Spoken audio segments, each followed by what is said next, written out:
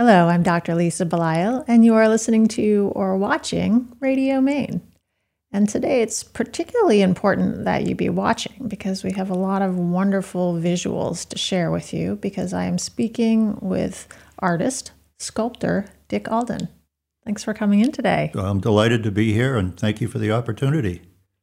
We are so happy to have all of these pieces that I am surrounded by today. It really is, when I see your work, it just grounds me in a way. It just makes me feel very, peaceful. And that's a word that I think that you like having associated with your work. Yes, I do. And I'm so happy that you see my work for what it is. My work's about emotion, about rhythm and harmony and peacefulness and love and joy. Soulmates is also very important. I've done a series of joys. I've done a series of soulmates. And for me, the soulmates are about relationship of two beings who together grow much further and higher than they do individually because we help each other along. And that, to me, is one of the most greatest treasures we can have, is that kind of a relationship. So I've done maybe 10 soulmates. I've done 6 joys. I've done many different pieces like that in series. You've provided me with so many different directions I can go in with your comment, which doesn't always happen in an interview. But I'm going to start with the idea that you have your own real life walking around on the planet soulmate that you actually brought with you today. Yes. Priscilla. Yes. Does some of your inspiration for your art come from your relationship with her? Oh, absolutely. Absolutely. Priscilla is a fiber artist. She is a tapestry weaver, very active in the different tapestry organizations. And she also does printmaking, and including encaustics. And yes, we share a studio together. So we built a studio in 2008 when I was just about to retire, because I said, Priscilla, I want to be in the same studio as you. And she said, well, you make so much noise and dust, and how's this going to work? And so I convinced her finally with an acoustics engineer friend of mine who arranged to designed a wall between our different studios. So we have a 3540 by 40 metal building, and it's separated in the center by 2 6-inch stud walls stuffed with insulation. No holes in the walls, and the only access we have to each other is through a bathroom. It is also our art library. So she says it's tolerable, and I do most of my work outside anyway when I'm really making a lot of noise. But for example, in the winter, when I do smaller pieces by hand, I'm inside. And what's wonderful about this is that, we work side by side, and it's almost like, what are they called in child psychology? They call it parallel play. So she's on her side doing her artwork, and I'm on my side doing mine. And every once in a while, we'll say, can you come over and check out my work and see what you think and give me your critique? And she does the same for me. So it just works out beautifully. We're very lucky. When we asked you about the art you would like to have as a backdrop, because obviously we can't put one of your sculptures on our wall, right, you suggested that Dietland would be a good choice for you. And you gave an interesting reasoning behind that, and a relationship between the work that Dietland does and the work that you do. Well, Dietland, her work is very peaceful. It's calm, it's harmonious, and it's also sculptural, because encaustics is layering and marking in the wax and adding on and collaging and whatever else. And so I find her work very peaceful, which I think my work is also very peaceful and calm and harmonious. I like her marks. I like her gold leaf and her color and texture. So that's why I chose her work. Interestingly enough, this piece was a gift to me from my husband, who, of course, owns the art gallery. So it would make sense that I get art gifts, and it's a really great situation for me. I am very lucky, yes. And in front of me is another piece that I recently received as a gift from my husband that is one of yours. Yes, I just was delighted. What higher compliment than to have the gallery owner who sees so much art and chooses so much art select a piece of mine for his soulmate. So I'm just delighted and so honored. Well, tell me about this piece. So this is called Peaceful Bird. And Peaceful Bird it's alabaster, a pretty piece of pinkish alabaster that I think I had as a leftover hunk from another project. And I just love the rhythm of birds, particularly sitting birds, and the wonderful lines that they share. So this is to me all about rhythm lines. And when I did this, I sketch in charcoal often, and just start, and I just make a mark. Boom, that's a mark, and then I make another mark that's rhythmical with it, until I get it right, and it helps define what I'm trying to do. So this little guy to me is just a wonderful, very quiet, peaceful bird with a lot of wonderful rhythm. He's happy, he's calm, he's at peace. So that's Peaceful Bird.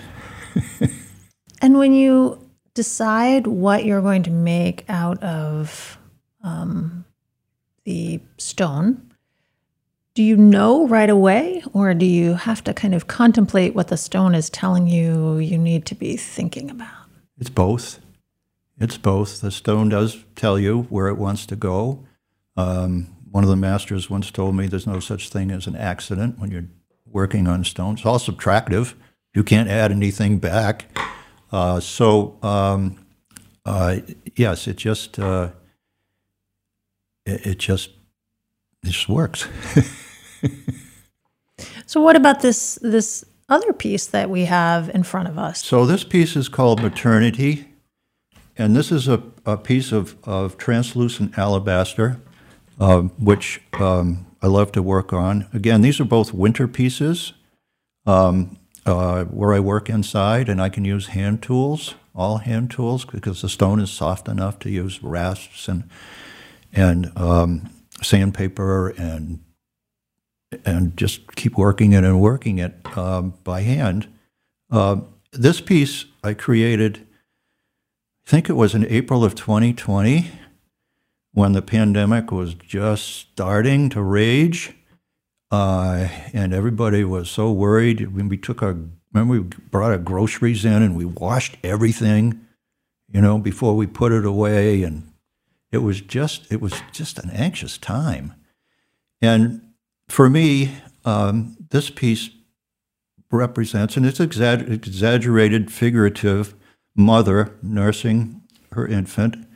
To me, it was just so calming, like a mother holding an infant, nursing an infant, with turmoil all around, but just that sense of calm, of beauty, of unconditional love.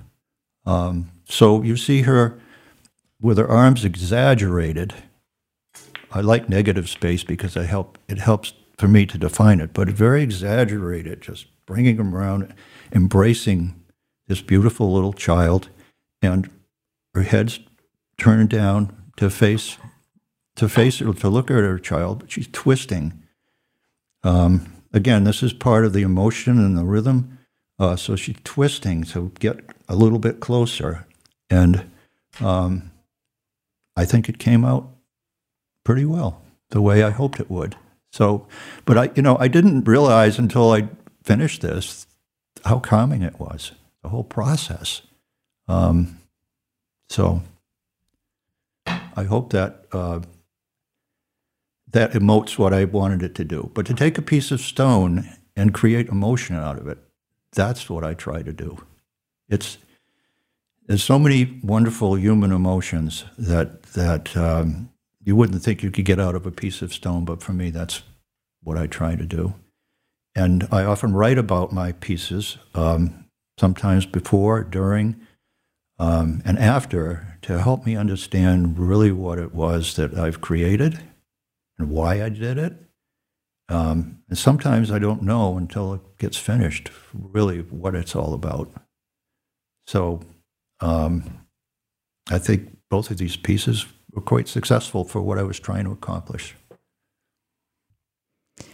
On the other hand, you also have pieces with a lot of movement and sound. Yes. That children like. Yes. Yes. In fact, when you were showing me these pieces, we were hearing from one of your other pieces that's behind you. Yes. So this is a piece of, this is one of my stone flowers. And as you can tell, it's not only gives you the sense of touch, but also of sound and motion. And I've been making these for over a decade. And everyone is different. Everyone is unique because, so let me just back up and tell you, we went to a show several years ago at the Contemporary Art Museum in Boston, and it was the Black Mountain School. It was all about the Black Mountain School. Have you heard of that? Black Mountain School was in North Carolina, and it was established as an art school. It didn't last. It was short-lived. It only lasted from 1933 to 1953. But it attracted these wonderful avant-garde artists from the Bauhaus as they were escaping Germany. So Joseph and Annie Elber, the de Koonings, Willem and Elaine de Kooning, Cy Twombly, Buckminster Fuller with his geodesic dome. It was a wonderful exhibit, and it just resonated. And one of the things that really struck me was this term haptic, Haptic, and it defined it from the Black Mountain School perspective and college perspective, and it was that haptic is related to the sense of touch. So the haptic for Black Mountain College was about the process of selecting the material, the process of making the art, and the bodily engagement of the maker involved in the art, in the creation. So for me, this is what it's all about. So this is about balance, and the stones are balanced so they almost tip. I spend a lot of time doing that. I spend a lot of time on the selection. When I walk the shore, I'm always looking down, looking for that next stone. So I collect all kinds of stones, and I try to match the stones in some form to me and match the base. And these rods are solid brass. They're epoxied. So when you go by and give them a tap, you can hear the chiming. So you get sound as well. So for me, this is what this is all about. It's the touching, which you love to do. It's the sound. It's the visual. So the haptic, by taking all those activities, the haptic is really combining the visuality with the tactility. So they're inseparable. So these pieces to me they're just wonderful. And many of them have sold. People just love them. And they sit in your garden or inside, and it just takes a little bit of breeze to move them. And, you look at it and you say, wait a minute, stones aren't supposed to move. but they're balanced. The largest ones I've done are 20 pounds. So it's 7 foot high, 20-pound stones on a rod, stainless steel rod. Think of the torque. And in the slightest breeze, those stones are just moving a little bit. So you walk by and you go, wait a minute, what's happening there? So anyway, it's very exciting. I love to do it.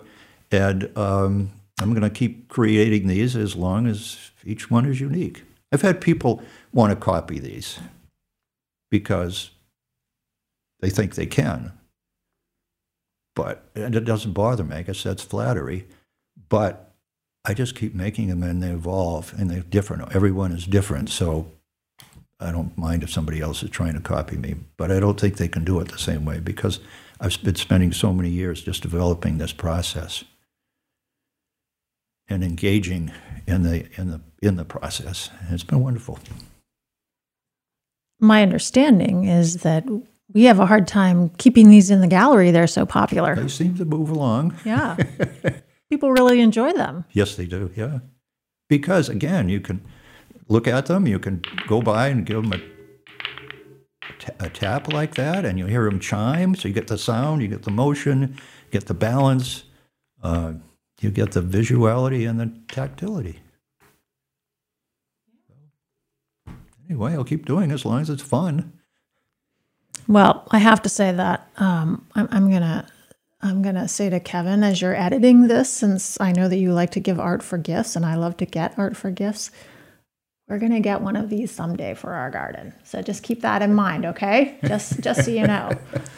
And also to apologize, of course, because it's people are gonna listen to this and they're gonna be like, wow, that's a really distracting noise in the studio. But you know what? I love it.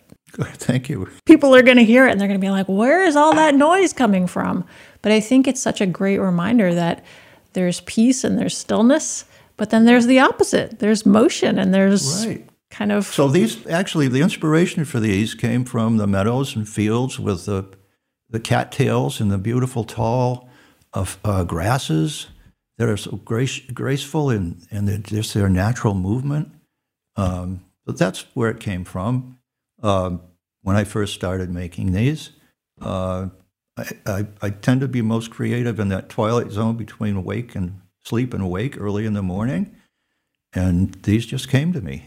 And I said, I'm going to try that. So I made a lot of mistakes along the way, but it works.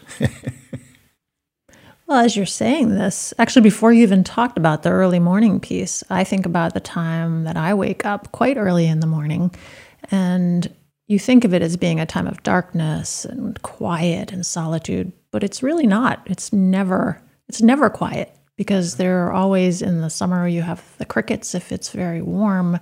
In the winter, you might have the ice on the branches kind of hitting against other branches. You might have the rain in the mornings.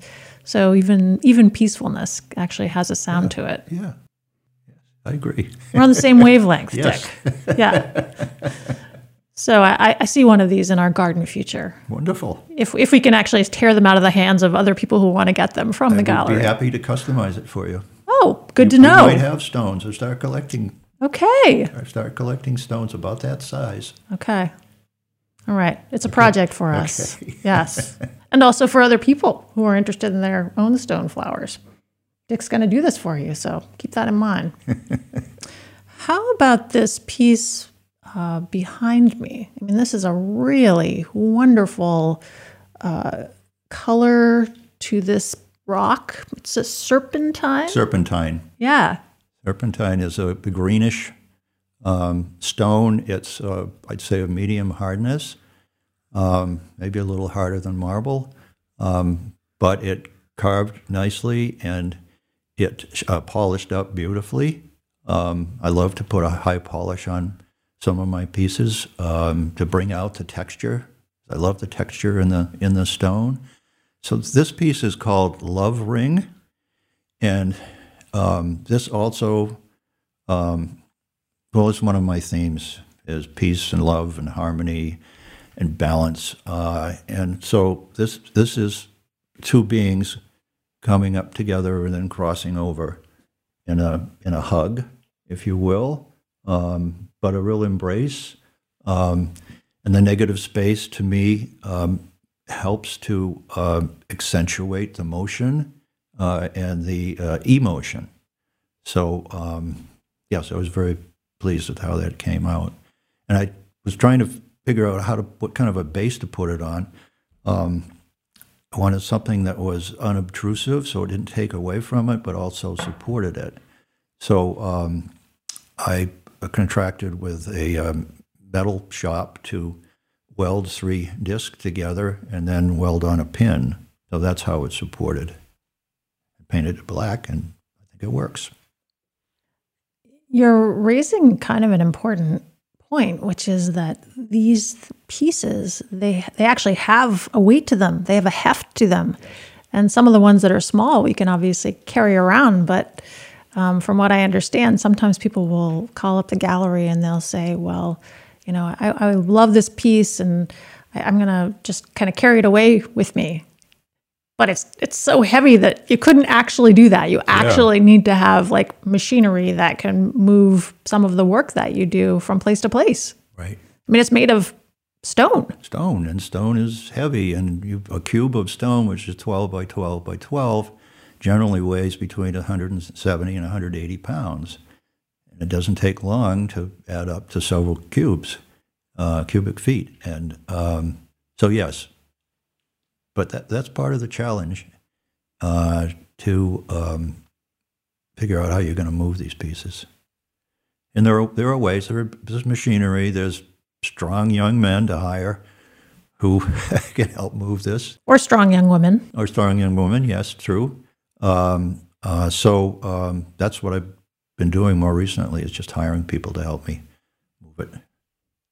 I remember having a conversation with June Lacombe, who does all of her work as a kind of a sculptor, curator of sculptures. Mm-hmm. And she talked about these shows that she would curate on her property.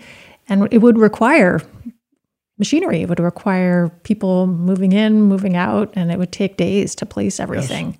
I think she uses a guy with an excavator. So for me, that's an interesting contrast, because on the one hand, you're describing these very lyrical notions of love and peace and gentle movement. And on the other hand, there's the very practical idea that these are made of stone. Yes, they're made of stone, which means they'll be around forever, which is important. They won't deteriorate unless you try to put alabaster outside, which you can't do. But the granite and the marble will last a long, long time, and that's important. So there's a kind of a monumental presence to them, that they're not going anywhere. So you're literally solidifying love. I hadn't heard that expressed that way, but yes. I mean, you're putting a physicality around something that is more ethereal in nature. Yes, that's a good description. Thank you. You're welcome. You came from, speaking of contrasts, your original career, and I understand you actually thought about going to medical school back in the day, decided against it, went into business and finance. Mm-hmm. So again, with a liberal arts degree. And you went to the University of Vermont, where I got my medical degree, so you and I have that in common as well. So kind of play that out for me. How did that end up being your path and then coming back around to becoming an artist? I don't know exactly. I've always liked to... one of the courses I took at UVM, I thought was a gut course. I had to take another course. So I took ceramics, which was not a gut course. And also, I really enjoyed it. And what I enjoyed was the formation of not doing anything exact, but forming the clay, out of the sheets when you, I forget the term that is, but then you put them together and then you use the slip and design and do all this other, which I really love to do. So that, I guess, was my first opportunity to do some art. But then I got into business and had a young family, and the place I work, State Street Bank, paid for my graduate school, so I got an MBA at Northeastern through them, going nights and studying weekends and whatever with a young family, and there was just no time to do anything else, as you understand. And so it was in my mid-40s that I started to get a little more interest, and I saw this wood carving course being offered in adult education, so I took it, and I really enjoyed it. I did mostly reliefs. I did a lot of, we sailed a lot at that time, so my friends, sailors, all needed stern boards, so I carved some pretty neat stern boards for them with, thistles in the end, a boat named Thistle or something else like that. So I really enjoyed that. But then I've always loved the coast of Maine and the stones and the rocks and I just said, I got to try this. So I picked up a cold chisel and a hammer and just started banging away. And that's my first bird bath I made. I still have it. Then just kind of self-taught until I went up to the Common Ground Fair and met the Stoneworkers Guild people up there and said, what kind of tools do you guys use, or gals use? And so they gave me a lot of good information. I went back and did more of that. And then, so I only could do it on weekends in nice weather because I didn't have a studio at that time, so it was outside my house. One of my neighbors said, sometimes it sounds like a dentist drill across the street. I said, oops, okay, sorry about that. That wee from the diamond tools and whatever. So that's another reason I wanted to build a studio that was, in the woods a bit. Just lost my train of thought here for a second. Oh, yes. So I was self-taught. I took a couple of courses, workshops with Constantine Serfilis, who was spent 20 years at the National Cathedral doing gargoyles and saints and whatever else. A wonderful man. But he had a home in Pemaquid, a summer home in Pemaquid, so he, through the Round Top Center for the Arts, gave a couple of workshops, and I took 2 of those from him. He was wonderful. He was pretty elderly at the time, but he was great. And then Don Justin Meserve from Round Pond, who taught at RISD and other schools, and he was just a great mentor. So I learned a lot from him as well. He got me involved in the symposiums. And the symposiums where you get a group of like-minded stone sculptors together at a site, and you work for 10 days straight. And using the stone, first ones were at J.C. Stone in Jefferson. And so you select the stone. They gave us the stone. They gave us the site. They had the big equipment to move everything.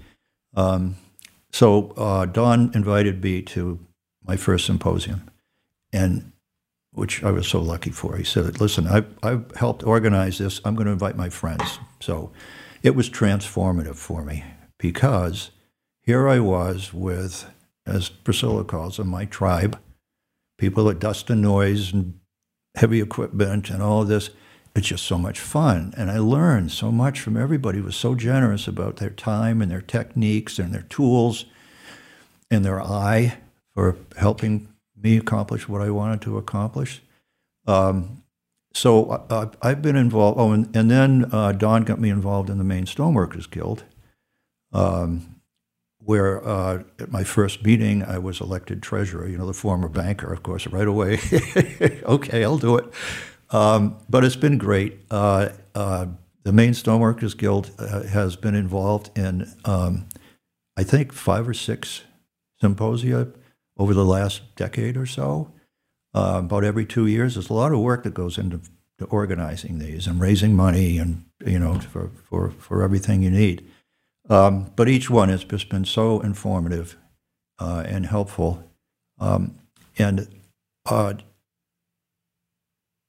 It's just, we just keep going with that. And that's one of the other things that we enjoy about these symposia is that all free, open to the public. So come on in, we'll stop our carving if you want to, and then come in and look at what we're doing. I can explain it to you. Here's the tools. Here's what we're trying to accomplish. Here's what it might look like, from a little maquette or whatever. And so the public just seems to be very attracted to it. And that's part of the education component. So what my interest now is, my other interest behind making art is developing education programs and events that will help perpetuate the art and craft of stone sculpting and stone working. So that's what these symposia do, in addition to workshops and demonstrations and whatever else. So it's just been great. So we created at the Stoneworkers Guild, I went out and through the IRS and whatever created a 501c3 as an education fund. So we have a charitable organization now, official charitable organization, and can receive donations and whatever. So we have received part of Don Meserve's collection. He passed away about 10 years ago, and selling that for educational programming. I'm also involved with Schoodic International Sculpture Symposium, which over 1 decade ran 5 international symposium. And symposia, they would bring for 6 weeks, and they would run for 6 weeks, and they would bring artists from all over the world, very accomplished artists. And they created monumental art. I don't know if you've been on the sculpture trail down east. Mm-hmm. Okay, so you go through these little villages, and there's, a beautiful piece of monumental, 15 feet high monumental art. It's just wonderful.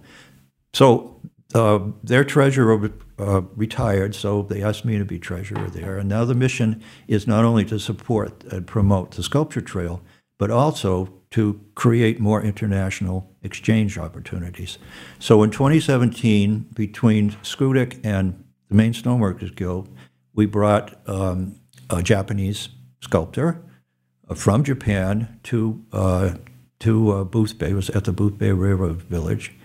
And also we had some interns there, young, interested sculptors. So that was wonderful. And he did a beautiful piece. And then in 2019, at the Boothbay Common, we had 14 sculptors plus 2 Japanese guests who Schoodic brought over. They paid to bring them over, but we had to find them lodging and food and everything else. And then we had also 2 interns from Mecca, Maine College of Art, from their sculpture professor recommended them, and then some other helpers. And it was just wonderful. But it was so busy. But everybody was engaging of the public and created such incredible work, which is now, most of it is on the sculpture trail in Boothbay Harbor. So they've developed a sculpture trail through the Chamber of Commerce, which partnered with us in 2019 with the Guild to create this symposium. But now there's almost 30 sculptures outside in Boothbay, around Boothbay Harbor. They're free. They're there year-round. Businesses love to have them out in front. And so it's just more of this educational component. So it's just a lot of fun to be involved with that. And to get, for example, we're having another symposium September 10th to the 20th, or 9th to the 19th in Hallowell. It was supposed to occur last year as part of the Maine Bicentennial, about the history of the Hallowell granite works, and which was there for, I don't know, maybe 100 years. So we're having a symposium there with 6 sculptors and 2 or 3 interns, and a lot of demonstrations and open to the free to the public, and we'll be working to the public from 10 to 4 every day. And it's just more about education and fun. Oh, we also have, through one of our guild members, a tent set up with soft stone sculpting. So with little chips of alabaster and soapstone, there's no hammers. We don't want kids in there with hammers hitting each other. So everything is with files, rasp and files and sandpaper and hand drills and whatever. And it's amazing. We've had this at the Common Ground Fair for a number of years. It was created by one of our members,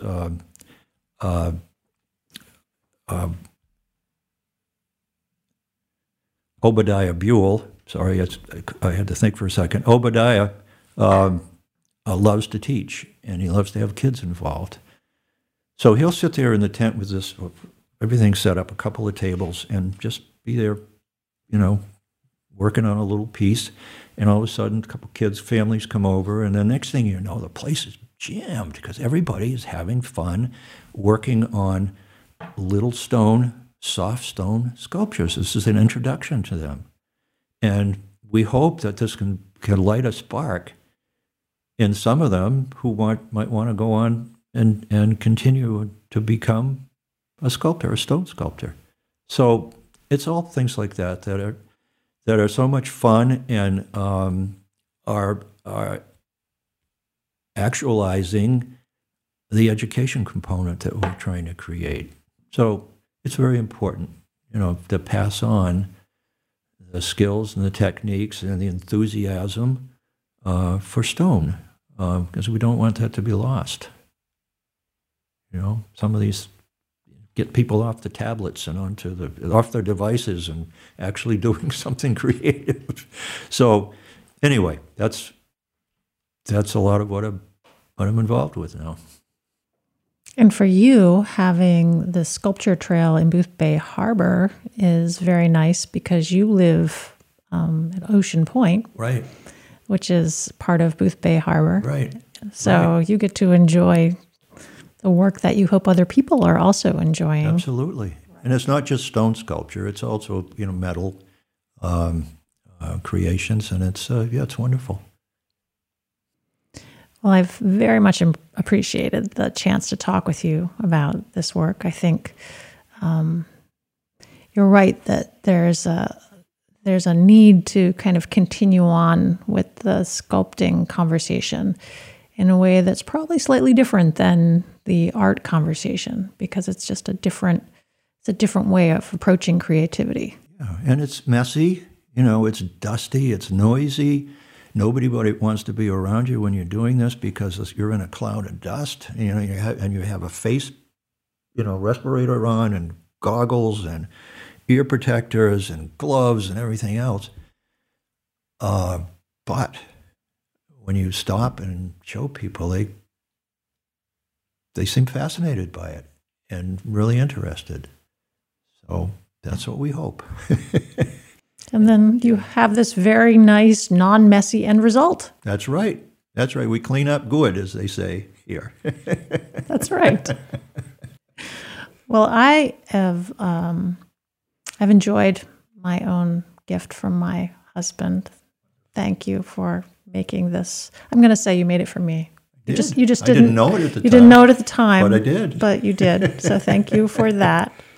And thank you for taking the time to talk with me today. Thank you for this opportunity. It's really wonderful to be with you and to tell you what I do and why I do it.